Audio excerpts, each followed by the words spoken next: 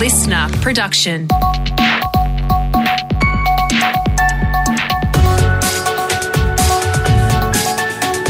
Australia Today's morning agenda.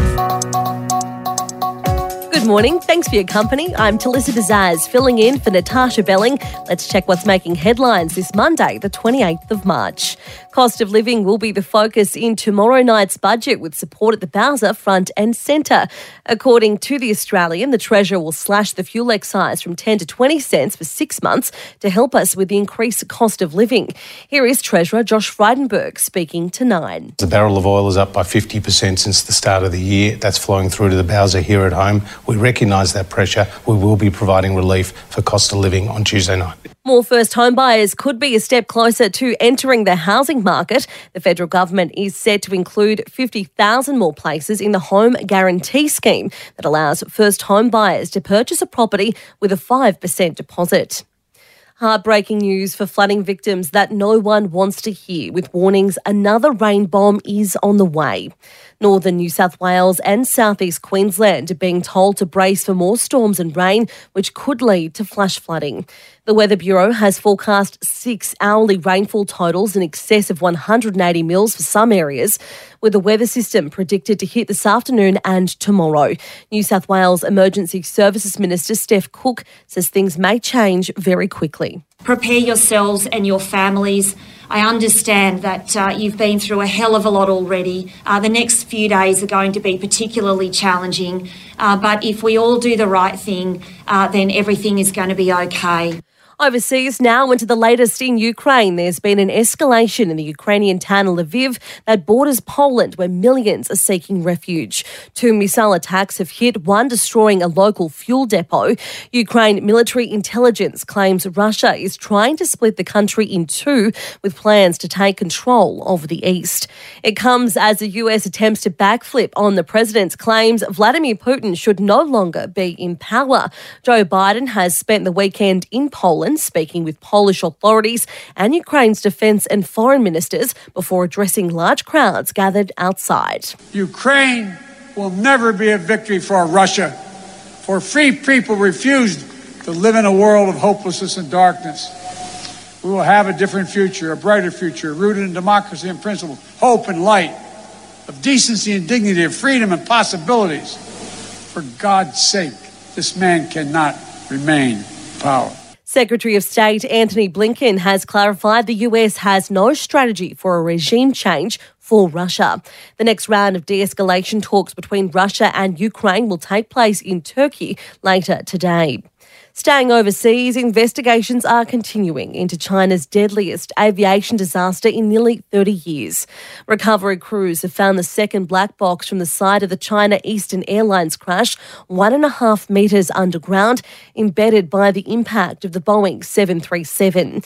Chinese authorities officially confirmed at the weekend there were no survivors, the crash killing all 132 people on board, with the remains of 120 people now formally identified using DNA.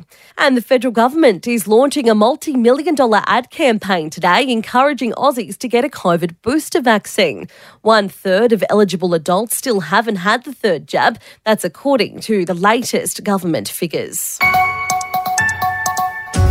Now let's check what's happening in your state with our reporters on the ground. We're starting in New South Wales, and police have now charged a Newcastle man with murder over the brutal stabbing of a young mum that's left an entire community reeling. Our reporter Hamish Finlay is in Newcastle. Hamish, it was a scene that left police shocked. Yeah, that's right, Talissa. Police were called to the Mayfield property to what they described as a horrific scene. They say 21-year-old Mackenzie Anderson was stabbed multiple times. Despite efforts of paramedics, she couldn't be saved. Now, it is understood the 22-year-old man, also from Mayfield, was Mackenzie's ex-boyfriend. On top of the murder charge, he's also been charged with breaking into the home and breaching an apprehended domestic violence order. Police say Mackenzie's 3-year-old son was there at the time. He wasn't physically harmed and is now in the care of relatives. The 22-year-old man will front Newcastle court today. And to Western Australia, and the state will soon be home to a dedicated cancer treatment centre.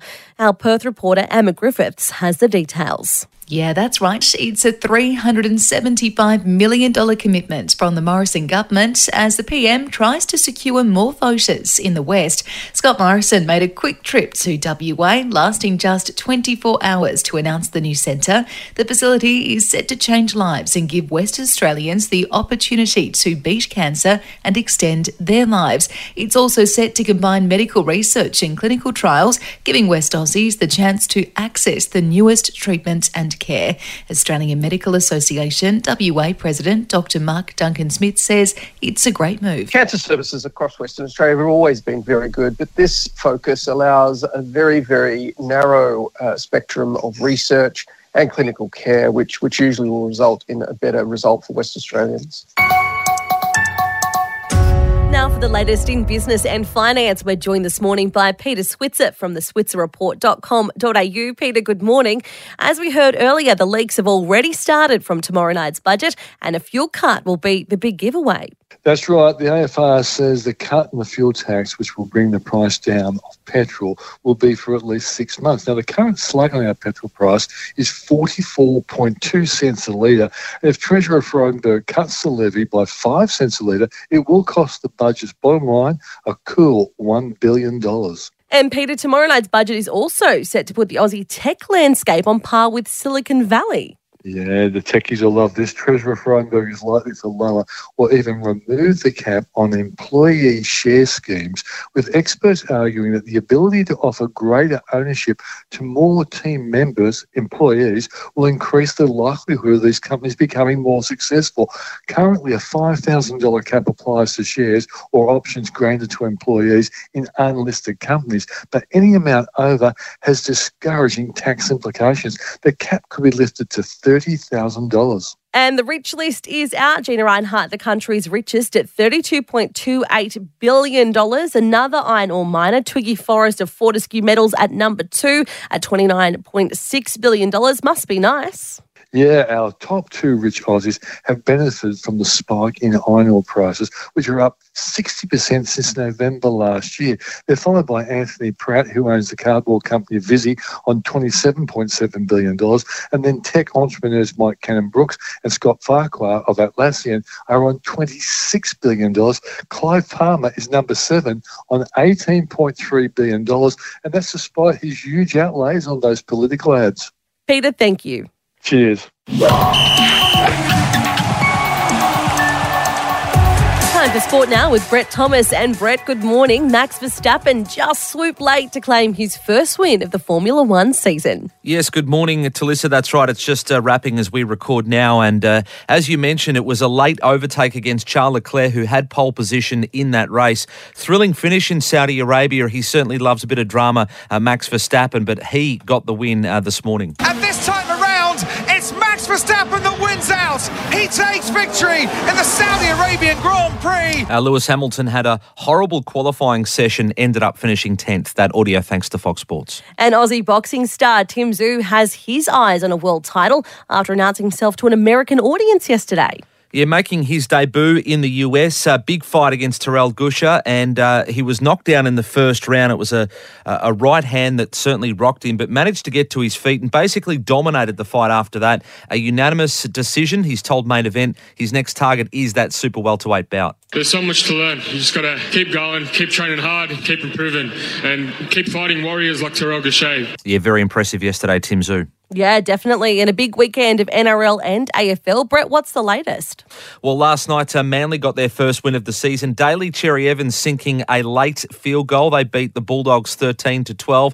Tommy Turbo was back to his brilliant best as well. Scored a try, set up another, and copped some hits to the ribs as well. Coach Des Hasler admits it's a big relief to finally get on board in season 2022. Yeah, no, it was important to get a win here tonight. Obviously, it's round 3. The conditions probably made it a little bit difficult, but it was an exciting game. The Cowboys burst the Broncos bubble. There was a big win in the Queensland Derby at Suncorp. In the AFL, Richmond and St Kilda got their first wins of the season. The Tigers too strong for the Giants yesterday, while the Saints held on to beat the Dockers over in Perth. Now, the Tigers are expecting some big guns to be back this weekend as they do face the Saints. Their coach, Damien Hardwick, though, isn't sure if Dusty Martin will be one of them. Dustin Martin's a wonderful player. Do we want to see him playing? Yeah, but also it is what it is. It's a personal issue and we leave it at that, and Dustin's repaid this cub 10 times over. And a few injuries out of the Kangaroos match yesterday. They beat the Eagles. Luke Davies-Uniacke concussion. Tarrant Thomas ended up in hospital with some sore ribs. So those two will be assessed again this morning. Certainly one to watch. Thanks, Brett. Thank you, Talissa. And it's showtime for the Oscars with the 94th Academy Awards to get underway this morning. Aussie and New Zealand production, The Power of the Dog, is leading the race with 12 nominations, including Best Picture. Coda was seen as the underdog. It's now tipped as the insider's favourite to win Best Picture. And that's all you need to know to start your day with Australia Today's Morning Agenda in your podcast feed from 6:30am every weekday morning. You can also find the latest episode in a whole new world of audio by downloading the new Listener app for free. I'm Talissa Bazaz. Thank you for your company. Stay safe, and Australia Today's Morning Agenda will be back tomorrow.